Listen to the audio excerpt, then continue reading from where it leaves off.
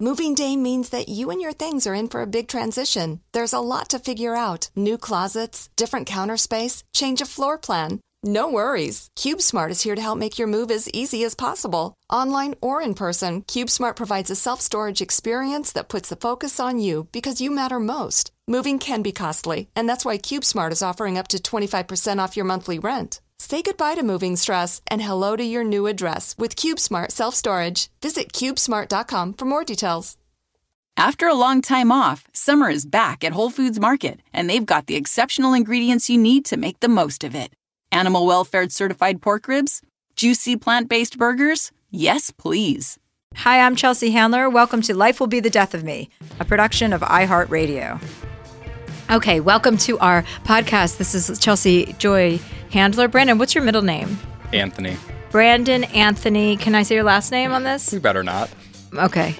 And Alexandra Stapleton, who is my documentary director. She's a documentary filmmaker, and she happens to be the director of my latest film, which will be released on Netflix on September 13th, called Hello, Privilege. It's me, Chelsea. Right? Yep. Is that the name we settled on? That is the name that we settled on. It was a long, long road to shoot this documentary. Very long. Okay, so Alexandra, how would you like me to say your name? Alex? I call you Alex. Is it Alexandria? Alexandra? Drea. But I like Alex. Okay, so people don't call you Alexandra. No. They call you Alexandria? Your mom? No one calls me Alexandria. It's because it's too fucking long. It's too fucking long. And my first name is actually Kristen. Well, it's nice to meet you then. It's good. Thank you for telling me that. But my middle name is Alexandria. I changed it to Alex so people would think I was a man when I first got started. Oh, wow. That's smart. Did that help you? I don't know. I don't think so. On my first film, I would go in to, meet the interview subject, and they would say, we're waiting for Alex Stapleton. And I'm like, that's me. And they're like, no, we're waiting for Alex Stapleton, the director. And so it didn't really work because people still didn't associate me, a young woman of color, with being a director. So right. I don't fucking know. Yeah. Well, it also helps. I mean, it doesn't go a long way because once they see you, then they're like, oh, you're a woman. Let's start disrespecting you. Exactly. No, that's not every situation. I don't want to act like that's what it's like all day long, but it is for a lot of people. Just last year, personally. Yeah. So tell us about some of the films that you've directed so people who aren't familiar with you are. So the first film that I directed was about Roger Corman. I don't know why I'm spacing out. Corman's World is what it was called. It was a very long time ago. That was the first film I did. It took me 5 years to make. I have a crush on him. Well, I did. You did? Is he alive? He is alive. Well, then I still do. Okay, great. Just like Robert Mueller. Yeah. Same age range, yep. Same age range, maybe. I think Roger's a little bit older. Roger's a little probably in his 90s now. But that tall, kind of tall, lanky, in control, smarter than me, yes. Roger's a sexy guy. I met you right after you came off of shooting something with LeBron for HBO. Yes. So I show ran a series right before coming on to this project with you called Shut Up and Dribble that LeBron executive produced with his company Spring Hill. That was a 3-part series for Showtime. It was a great experience. Showtime, yes. Yeah. And, I direct a lot of branded content, have done other docu-series projects. I've worked with Eddie Schmidt. Yes, Eddie Schmidt is the director from my Chelsea Does doc series. And yes, he introduced us. Actually, when I was starting my Netflix show, you came in, right. We met then. So we came together. This was kind of a lengthy process because we started a project, then we kind of stopped down, and then we started again. But we had to get all the right kind of parts and pieces in place, which was took a lot longer than we thought it would because white people were so resistant to speaking resilient. They are resilient. Resistant to speaking about the subject of white privilege, which is the subject we wanted to encapsulate. It was coming from my own backyard, something that I didn't realize I was a beneficiary of until I was older. I thought I really worked hard for everything I had, and it was because of all my talent. And then I realized, well, wait a second, that can't be the only part of the equation. So we came together, and you came and kind of had an idea of where we should go and the issues to tackle. And you gave me lots of reading material. One of the books that I want to recommend to people is White Rage by Carol Anderson. I'm Done Talking to White People About Race is another one by a British woman. Is a great book that I read. And then Black Like Me is a great book, which is a guy that he puts shoe polish on his face and he poses as a black man in the South in the, what period of time was that? It was 60s? Back in the 19, I want to say early 60s, maybe even I think earlier, late 50s. So these were great reading tools for me to get started. Obviously, there's myriad options to read about being a person of color or about white privilege or white denial of white privilege. But anyway, you get the picture. So what did you want to accomplish with this film? And what do you think we have accomplished with this film? What were your goals and what's the reality? I thought we were going to end racism with this film. Yeah. It didn't happen. But I really wanted to talk to white people. I mean, I think that was a really big objective, even when we first met and we were talking about the different ways that this documentary about white privilege could shape up. I thought that, with every kind of racial incident that happens in this country, be it on Twitter with like the Starbucks incident in white women, especially calling the cops on people of color just because they're black, or even more extreme incidences when things turn violent, that when white people commit hate crimes. I feel like white people never really, the white perpetrators or the white people that are responsible for that, they kind of don't ever talk to the media. Like they go in hiding. They get pushed, like social media comes after them. The media always gives a voice to Black people who have been hurt. And that's great. Like we need that. But I feel like, why do these white people kind of get to just disappear without having to really take responsibility for their actions, and not only take responsibility, but a real chance to see if they can learn and understand really like what they did. I don't know, just to be responsible for their actions and to maybe to try to like curb that type of activity, for other white people to stop acting like that. And we were shut down. Every white person that we went after to try to speak to them, to shine a light on what they did and to understand like why do you feel so threatened by Black people? Why what's going through your head? How were you raised? Why is this an issue? No one really wanted to talk, so Black people were very much willing to talk to us, and we got a lot of Black people to participate in this show. Carol Anderson. Yeah, who was awesome. It was amazing. Tell us a little bit about your background, because your mother's Black. My mother is Black. My father is white. So I am technically biracial, but I identify as a Black woman. I grew up in the South, in Houston, Texas. My mother's also a Black lesbian. So I grew up with a lesbian mom who is in the South and got to kind of see a very different way of having to deal with the world through my mom. And with race, my Black family, very working class. My white family, they're very Texan, a lot of Bubbas. But my family's really close. So I think that what brings them together is this struggle just, every single day to put food on the table, to support their families, their kids, try to send a kid to college, if possible. Just the regular things that most Americans want to do. And I feel like, and this is something that we talked about when we first met, I feel like the South gets a lot of like the attention when it comes to race relations, because everyone's like, oh God, down South, everything's so messed up. And that's that's like the narrative of, liberals in California, especially white people, and in New York, coastal elites. Yeah. They feel like they live in this kind of utopia, and people in the South are, it's like the Klan is still coming, and white people segregation is still alive and well, and Jim Crow is alive and well. There are problems in the South, for sure, but I have never lived in a more segregated environment than my time in Los Angeles. Right, which is something that we talked about in the film, because we realized that while these coastal liberal elites or liberal coastal elites are okay with saying, voicing their opinions that they want everybody to be treated equally, that everyone's progressive, everyone wants equal rights for everybody, we still self-segregate. We don't want to live next door to Black people because white people live in certain areas and Black people live in certain areas and Asian people live in certain areas and Korean people live in certain areas, not to be confused with Asian people, and that everybody self-segregates in this city, as they do in many metropolises, if that's how you say that plurally. But metropoli, but the other thing, and then the opposite is true, that Black people and white people in the South have no problem living together and having community get together. They just don't want Black people having the votes and the voices that they have. So it's the opposite. There's two bad things, right? Yeah, I mean, I think if we're generalizing, those are really big generalizations of the differences. I think that down south, look, and I'm from one part of the South, but I think that the cultures do commingle more because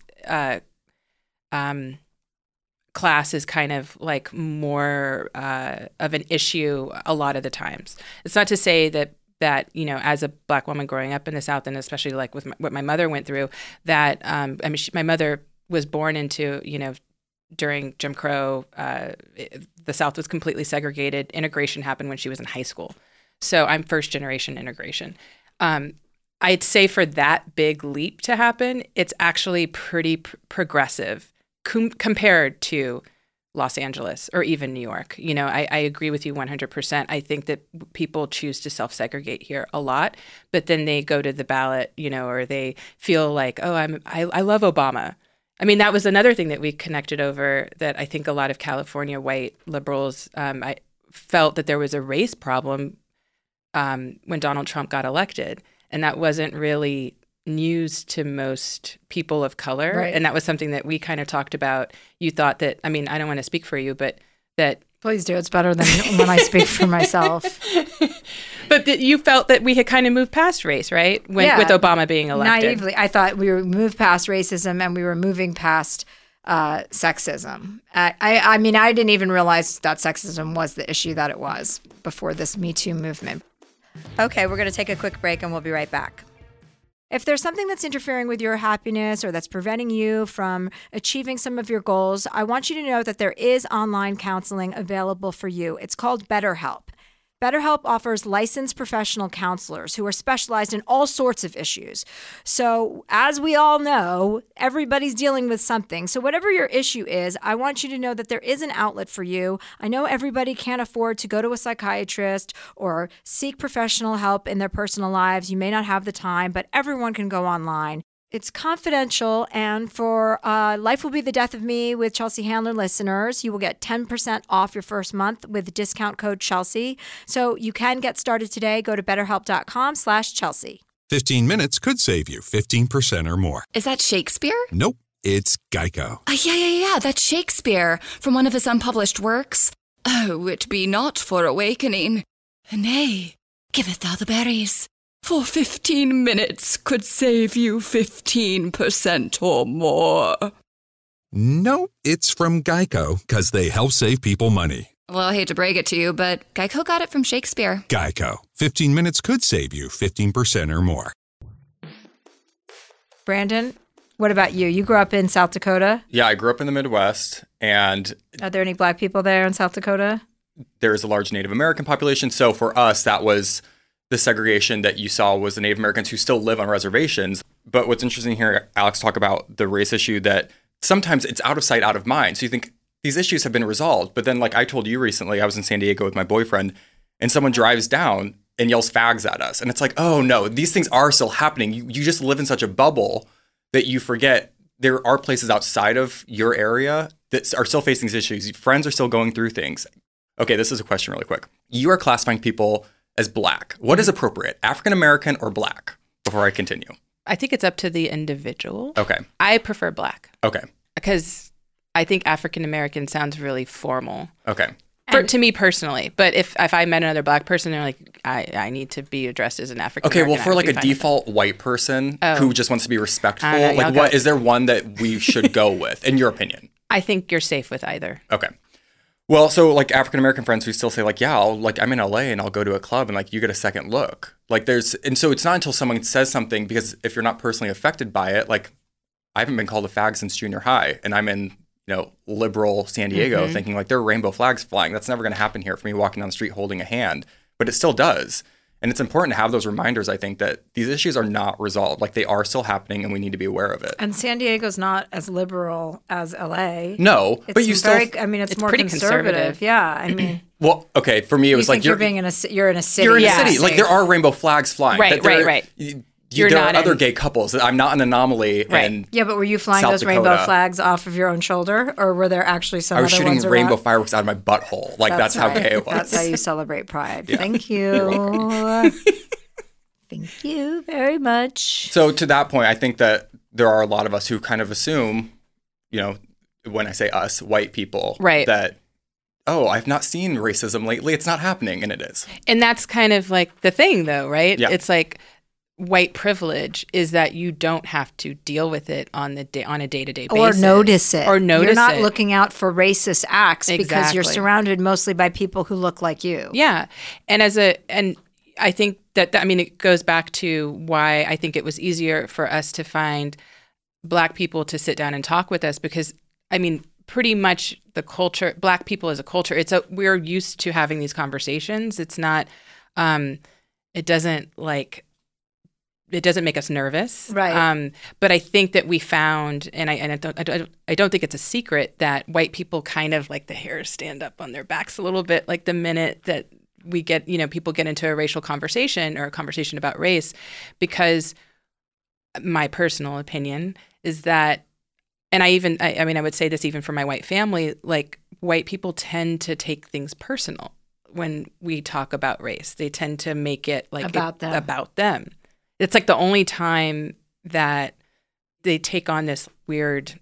But it's a classic defense mechanism. Right. Anytime you're defending yourself, you want to get blame off of you. Right. So which means that it doesn't mean you're guilty, but you're acting like it. Yeah. When instead you can engage somebody and say, oh, how can I be better educated on the subject matter? Right. Like, when you're talking to somebody in the trans community, what would you like me to refer to you as? Right. Be generous and thoughtful and considerate, and then you can't make a mistake, because how can that be a mistake? Right. You can't ask a question and then be attacked for wanting to know the answer. That's just common courtesy. Well, that's why I was so excited for. This is the podcast I've been most excited for, and so when you say like, oh, white people didn't want to talk to us, I go, God, that's so interesting, because like I was so excited. Like I wrote questions down this morning. Like I couldn't stop thinking about, okay, so Alex is coming in. Like how can I grow as a person? Like how can I be better? And I think sometimes people take that on as like, they just want a cause.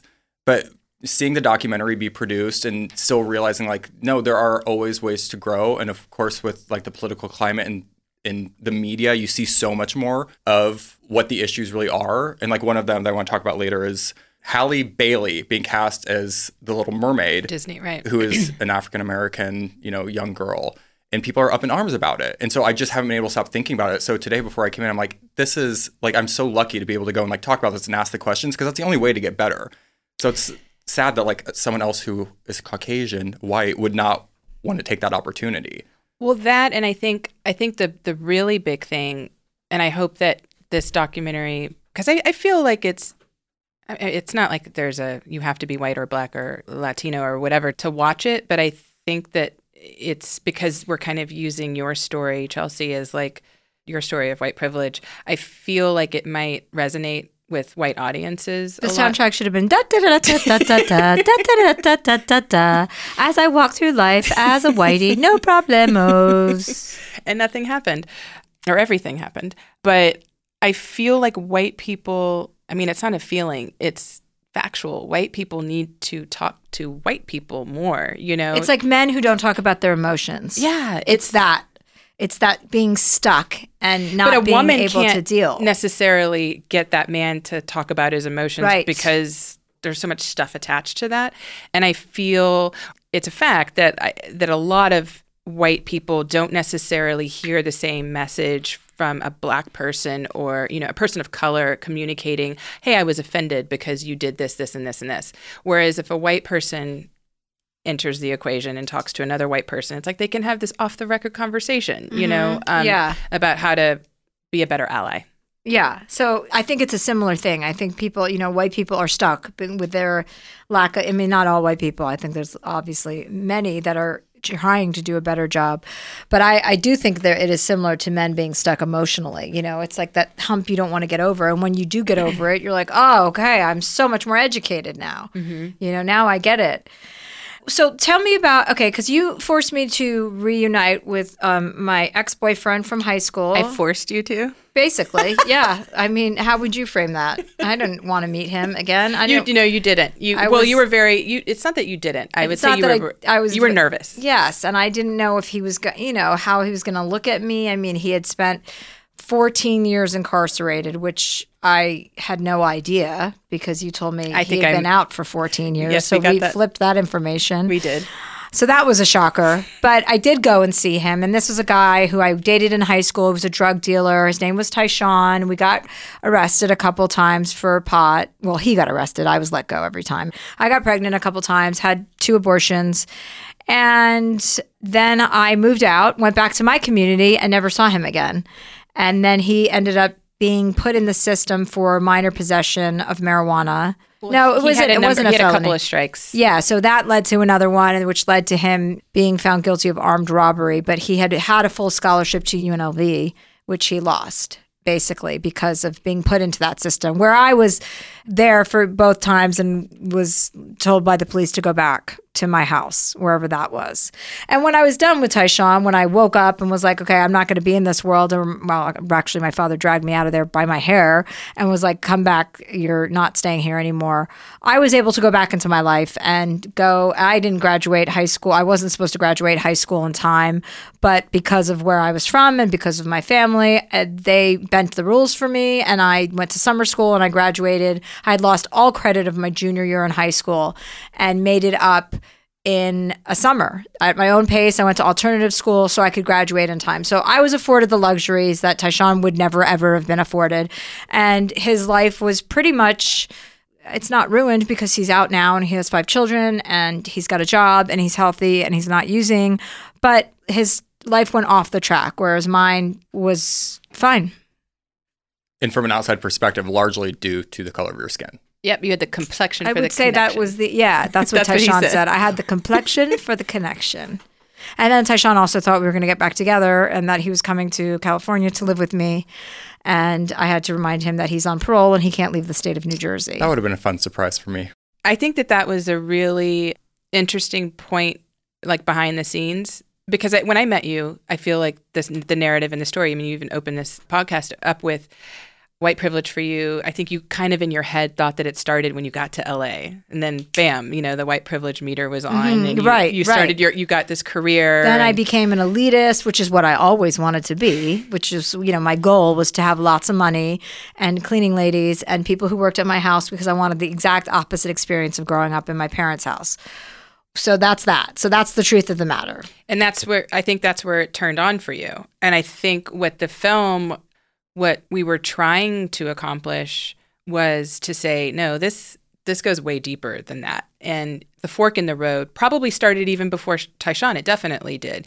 But that was when you were still in high school. And look at the difference of how your life turned out compared to his. And it's not to exploit Tyshawn. It's not to make it like, oh, he, like you said, he's in a really good place right now, and his family, like, they're very happy, and he is not using, and I think, has kind of come out of that, but he lost a lot. And it was interesting for me to kind of try to peel back the layers a little bit for you to see, like, oh no, this goes way deeper than just being in California with my comedy career, And I think that's kind of runs parallel to how I think white people think about race. Like, white people are like, oh, well, I worked really hard for this. And okay, I can kind of see what you're saying a little bit, when it comes to like my job or they want to kind of, they can accept white privilege in small doses, but white privilege is a daily event. It's huge. It's systemic. It's, it goes all the way down to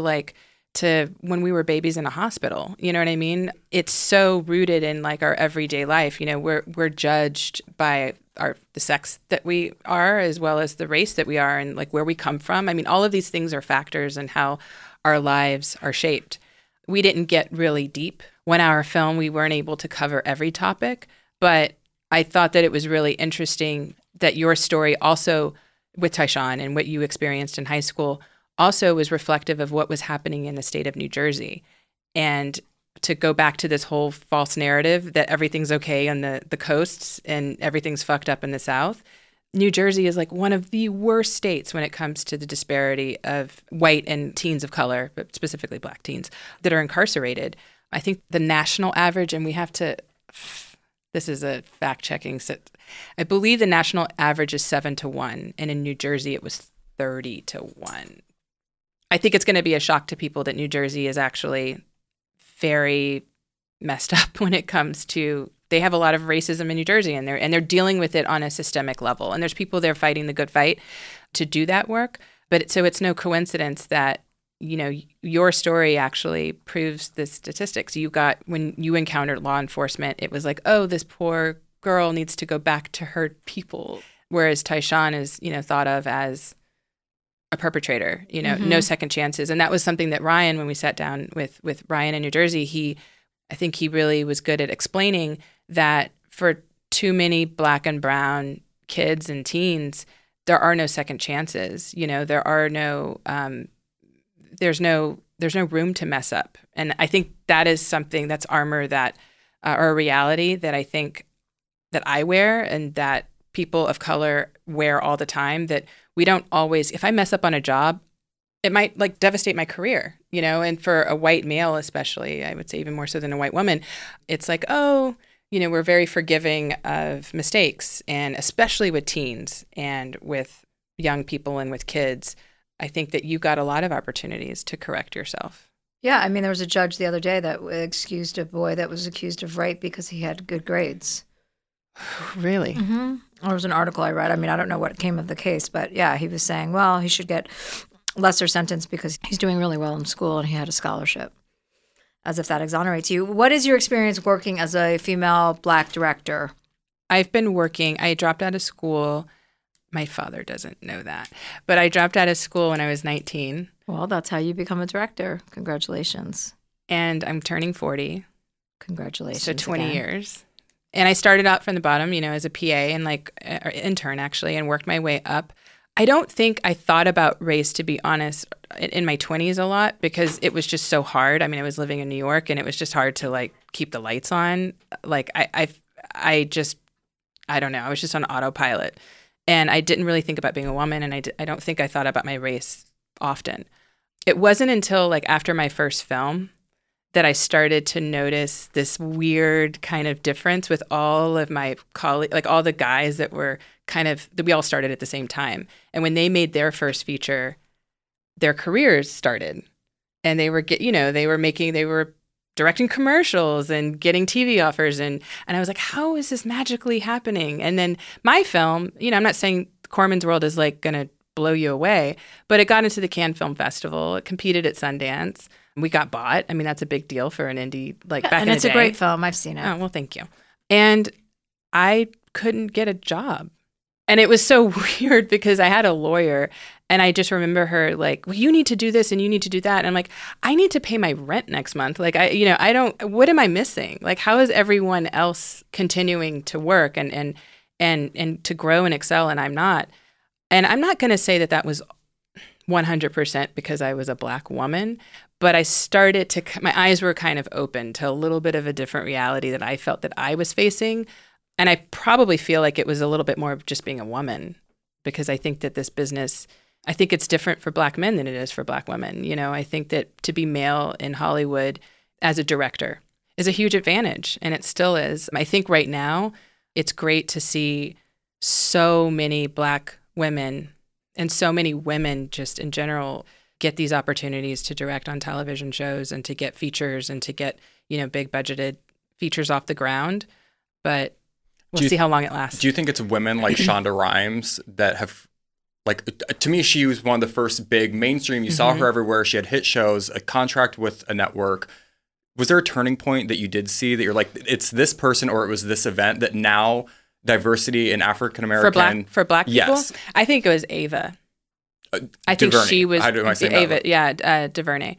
I think that because Shonda Rhimes is like doing the scripted television kind of thing and I think that she's great and that's amazing. It just didn't really affect me. I met Ava at Sundance with Corman actually, and I was on a panel because at Sundance that year I was a Black female director with the movie and competition, and I wasn't invited to any of the Black events because for some reason no one thought that I was Black. I don't know if it was because of the movie that I did or whatever, and I wrote to I think it was like the Black House at Sundance, and I wrote to them. I was like, you're doing all these events for all the Black directors at Sundance, and I haven't, like, can I come? And they were like, oh shit, sorry. They're like, we thought you were Native American. They didn't, I don't know what they thought I was. I don't think they thought I was a woman either. That's where the name. Happens. That's where it came in. That's where That's happened to me as well. On the phone. But Ava, I did it. So anyway, they invited me to come and speak on this panel, and Ava was there, and that was the first time I met her. And this is before she blew up. And Ava's magical because she doesn't just take success for her. Mm-hmm. She brings everybody with her. And she was doing that then. Like, no one knew who I was. I was this like young, I was like 28 years old, and I was on a panel with, a Black audience talking about Roger Corman, and it was not hitting. And Ava was like, Ava really had my back. And then she did press after that, and she kept, in all of her interviews, she kept saying, it's not just me. There's other directors that are right behind me. And she would put me in that list, of folks. And I think that's when I started to the light went on for me. And I still think she's doing that, like right now I'm show running a series for FX. And so Cheryl Denier, who's an amazing Black lesbian filmmaker, is the director producer on Queen Sugar. And Ava is doing it on Queen Sugar. She only brings women to the table, and I think this season it's predominantly women of color that she's giving rise to, and then that way these women can go out and go get more jobs, to keep the lights on in their house and to grow as a director and to get better at their craft. And I have to say, Chelsea, like, I think I totally 100% completely mean this. I feel like you're a person that does that. I feel like you're a giant champion for women. I think for you to let me do this film and to hire me really was a very personal thing for me, because you don't get those opportunities all the time. And it's not like I had done 5 million things on Raise. Yeah, well, I'm glad that we found each other. I'm glad that we met, and I'm glad that we had a good working relationship together. And I mean, it was a big learning experience for me. I'm only sad that, you feel like you want to tackle a subject and you just scratch the surface and you really want to dig into something. Yeah. Because when I did my original docuseries for Netflix, the race one was the one that I found most compelling personally as a viewer. So I wanted to scratch the surface even further, which we did, but there's just so much to do and so many places and directions to go in. It's hard to focus that attention. And the world was happening in real time. And, I think that even in the span of like when we were making this film, I feel like the United States of America changed it's still changing so drastically. That's true. And it's hard to keep up with. When we were first doing this, I know that we spoke a lot about we did not want to include 45, in the, I don't even like saying his name. I'd like to say to all of my listeners, I want some acknowledgement for how few times I've said his name in this podcast. I barely talk about the guy anymore. So I just want you to know that I've been touched and healed. Hallelujah. Amen, sister. and to you too, Brandon. Amen, sister. Thank you. Okay, well, this sounds like a good time to take a break. Your time for real summer fun is here. So ditch the boredom and hit up your local Mini dealer, because the Mini Summer of Drive event is happening now. Get a new Mini Cooper hardtop 2-door starting at $229 per month for a 36-month low-mileage lease with $2,999 due at signing. Visit miniusa.com/east for details. That's miniusa.com/east and see what it's like to drive something this fun at the Summer of Drive event with Mini. Good afternoon. Would you like to try a free sample of our double fudge brownie? Oh, sure. That's very good. I'll just take one more, just to be sure. Yep, still very good. Some things never change. Like never being able to take just one free sample. And Geico saving folks lots of money on their car insurance. Is that macadamia nut I taste? Let me take one more. Sir. Yeah, I thought so. 15 minutes could save you 15% or more.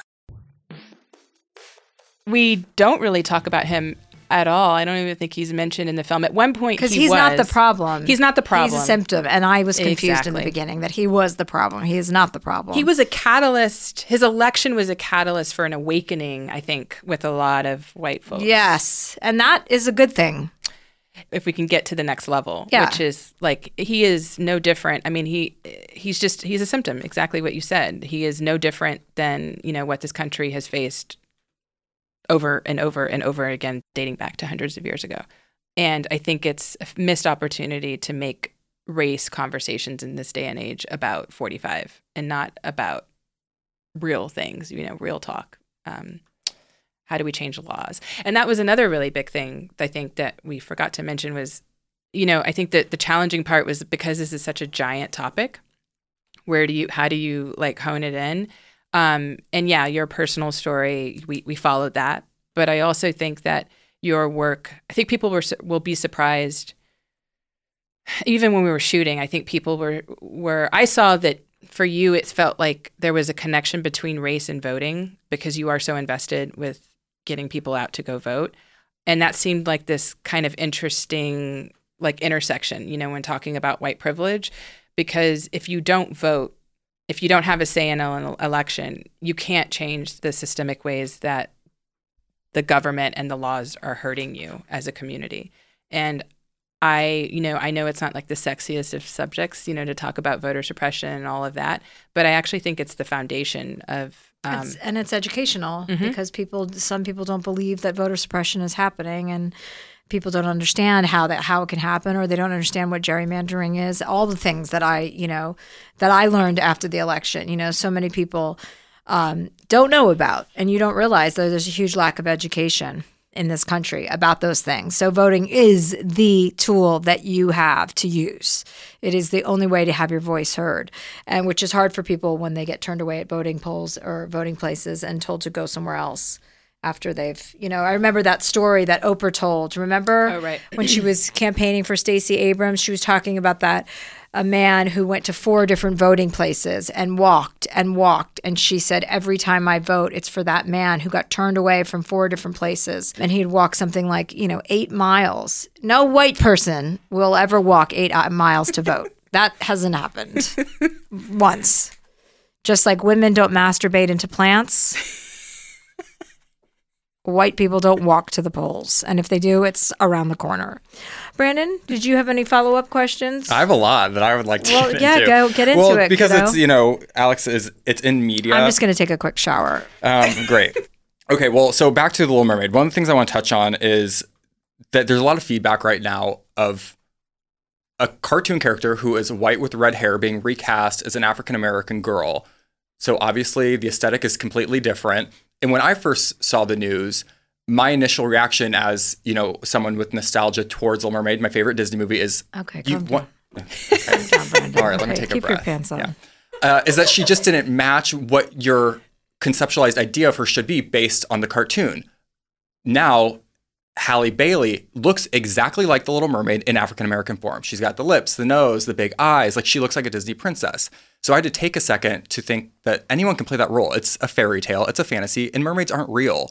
But there was still that, momentary, it should be a white girl with red hair, even though I know that's wrong. Mm-hmm. So, what feedback? How can we reconcile our ideals of, that certain roles should be played by certain people, or that now they're saying there's a lot of, necessary diversity, that, people are just being put in positions, or, roles are being recast just so they're African American, or just so they're Asian, or just so they're Native American. Mm-hmm. And I had a friend who said, now I can't get a job because everyone's hiring, minorities and women. Right. And he's like, and they're not qualified to do these jobs. They're not more qualified than I am. I'm like, yes, but you've had an advantage by being male. Right. So now it's time to give it up a little bit. And people don't want to deal with that because, again, equality feels like a loss was taken from to you. some people who've had it their whole life. And I feel, that's the statistics still prove that white men are totally okay in the United States of America, actually in the world. They're doing just fine. I think that the representation for the Disney princess is kind of multi-pronged, because I grew up with Ariel. Areola. That's where I want to go. Yeah, no, but I know name, that's actually it's Ariel's short for Areola. Oh my God.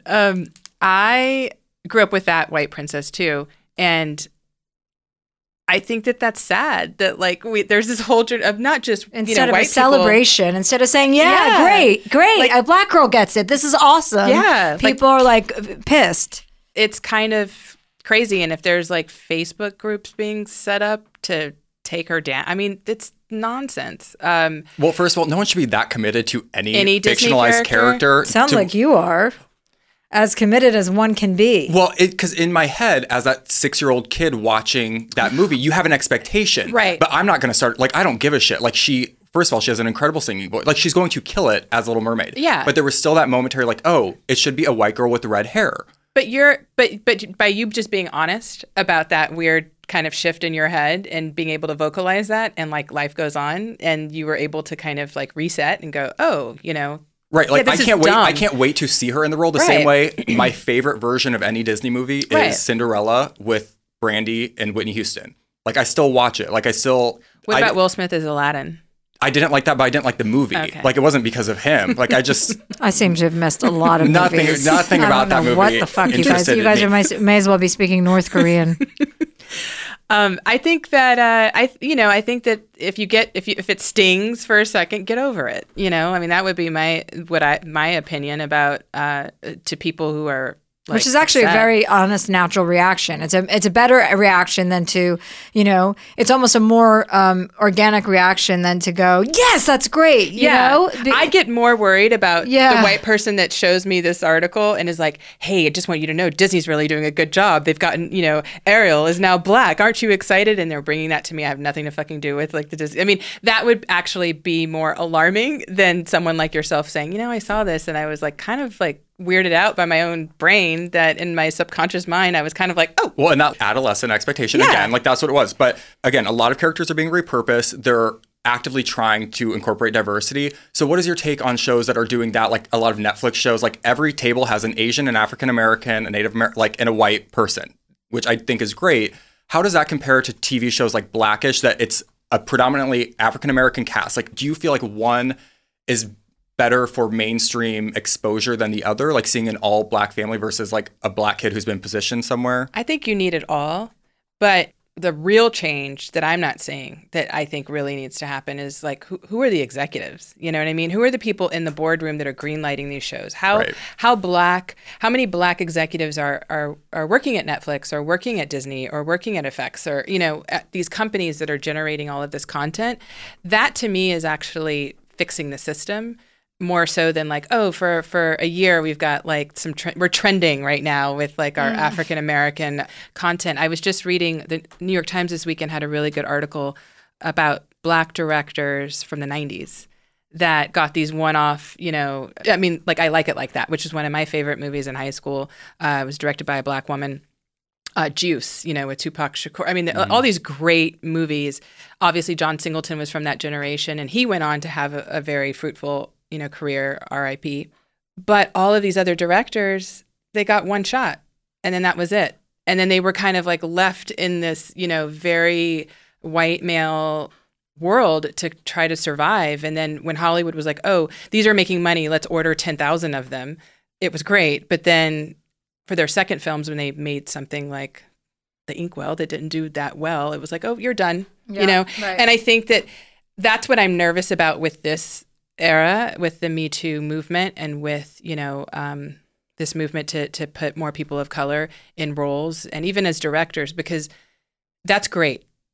But we really need to see more women and more people of color like working at these companies, that because those are the people that continue to make the decisions, moving forward. Well, and it's impactful behind the scenes. Yeah. So that there's a certain expectation then where a lot of times I think you can see it in anything that's being produced. It's a white person making a decision on behalf of a minority on how their idea of representation should be, not necessarily how it would actually be. And so for a lot of the companies like the big companies, Netflix, Hulu, HBO, they're doing this. I think that there is more of an effort to put out content that is specific to those audiences, but not to make sure that there are people in place to ensure that it's actually it has staying power. Yeah, it's gonna stay. You know, like when we were making this, the Netflix show Dear White People, I believe that Netflix canceled the show after 2 seasons. Yeah, and people lost their minds, and then the show stayed, and that's great, right? But maybe if there were a couple more Black executives at Netflix, that could have been communicated without this trench warfare situation on Twitter, to keep that film alive. And that TV show alive. And I think, especially when you're dealing with content that is about race, I think that it's important that, as a director, I feel like it's actually critical that you have Black executives that you can actually have like a unofficial conversation with, where they understand the nuances of what's happening, so that you can make a better product, right? You can speak to more people. And when you're there's a lot that gets lost in translation. And this New York Times article about these directors from the 90s, I think that was something that they faced. And then their careers didn't have staying power. And that ain't cool. I'm not saying that it is a fad. I just feel like the way we keep the momentum up is to look at it like as a whole, wholeheartedly. But yeah, there's just got to be more mix up and mashups. Yeah, I think that's a good point, though, to not leave it as is, to think of it as it's the long game. It's not like, filling up a tank. It's actually trying to figure out how you sustain this, and that should be the intention. And that's Hollywood. I think this business for Corman's World, I actually interviewed Jack Nicholson, and he was reflecting on his time back in the 1960s and 70s, and he was the one who taught me this, which was, if something is successful in Hollywood, like people will order literally 10,000 of them. They want the same thing over and over and over again, especially if they can do it cheap or for free. And that's just the nature of the beast, the business that we all work in, and that's fine. But let's put some people let's let that beast and the people behind the scenes look a little bit different and be from different worlds, because maybe, I don't know, the approach will be a little bit different. Yeah, and they don't know what's going to strike, what the next thing is that's going to strike. Right. Okay, well, this has been very enlightening. I want to thank you, Brandon, for preparing for the podcast with all your questions. And you're a great interviewer, Brandon. Alex, you're a great director. And Chelsea, you're just you. Thank you, guys. Great. Oh, thank you, Brandon. Okay, Alex, your turn. Bernice, thank you for being here. She's passed out on the floor. And we will see you next week. This has been Life Will Be the Death of Me.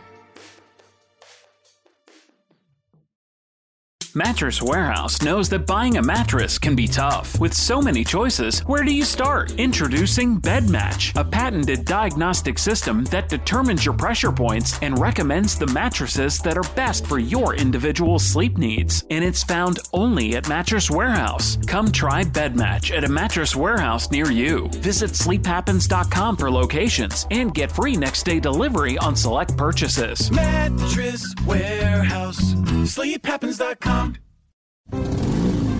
Geico knows there are many reasons why you ride. From the exciting adventure of the daily commute to the peace of mind that Geico always has your back with 24/7 access to claim service and legendary customer service. But Pamela Mund had one reason in particular. My skin is extremely averse to most fabrics, except for the soft, buttery feeling of leather. Thankfully, I found my clan of leather lovers in the biking community. It's been life-changing. Geico Motorcycle. 15 minutes could save you 15% or more. Life Will Be the Death of Me is a production of iHeartRadio. For more podcasts from iHeartRadio, visit the iHeartRadio app, Apple Podcasts, or wherever you listen to your favorite shows.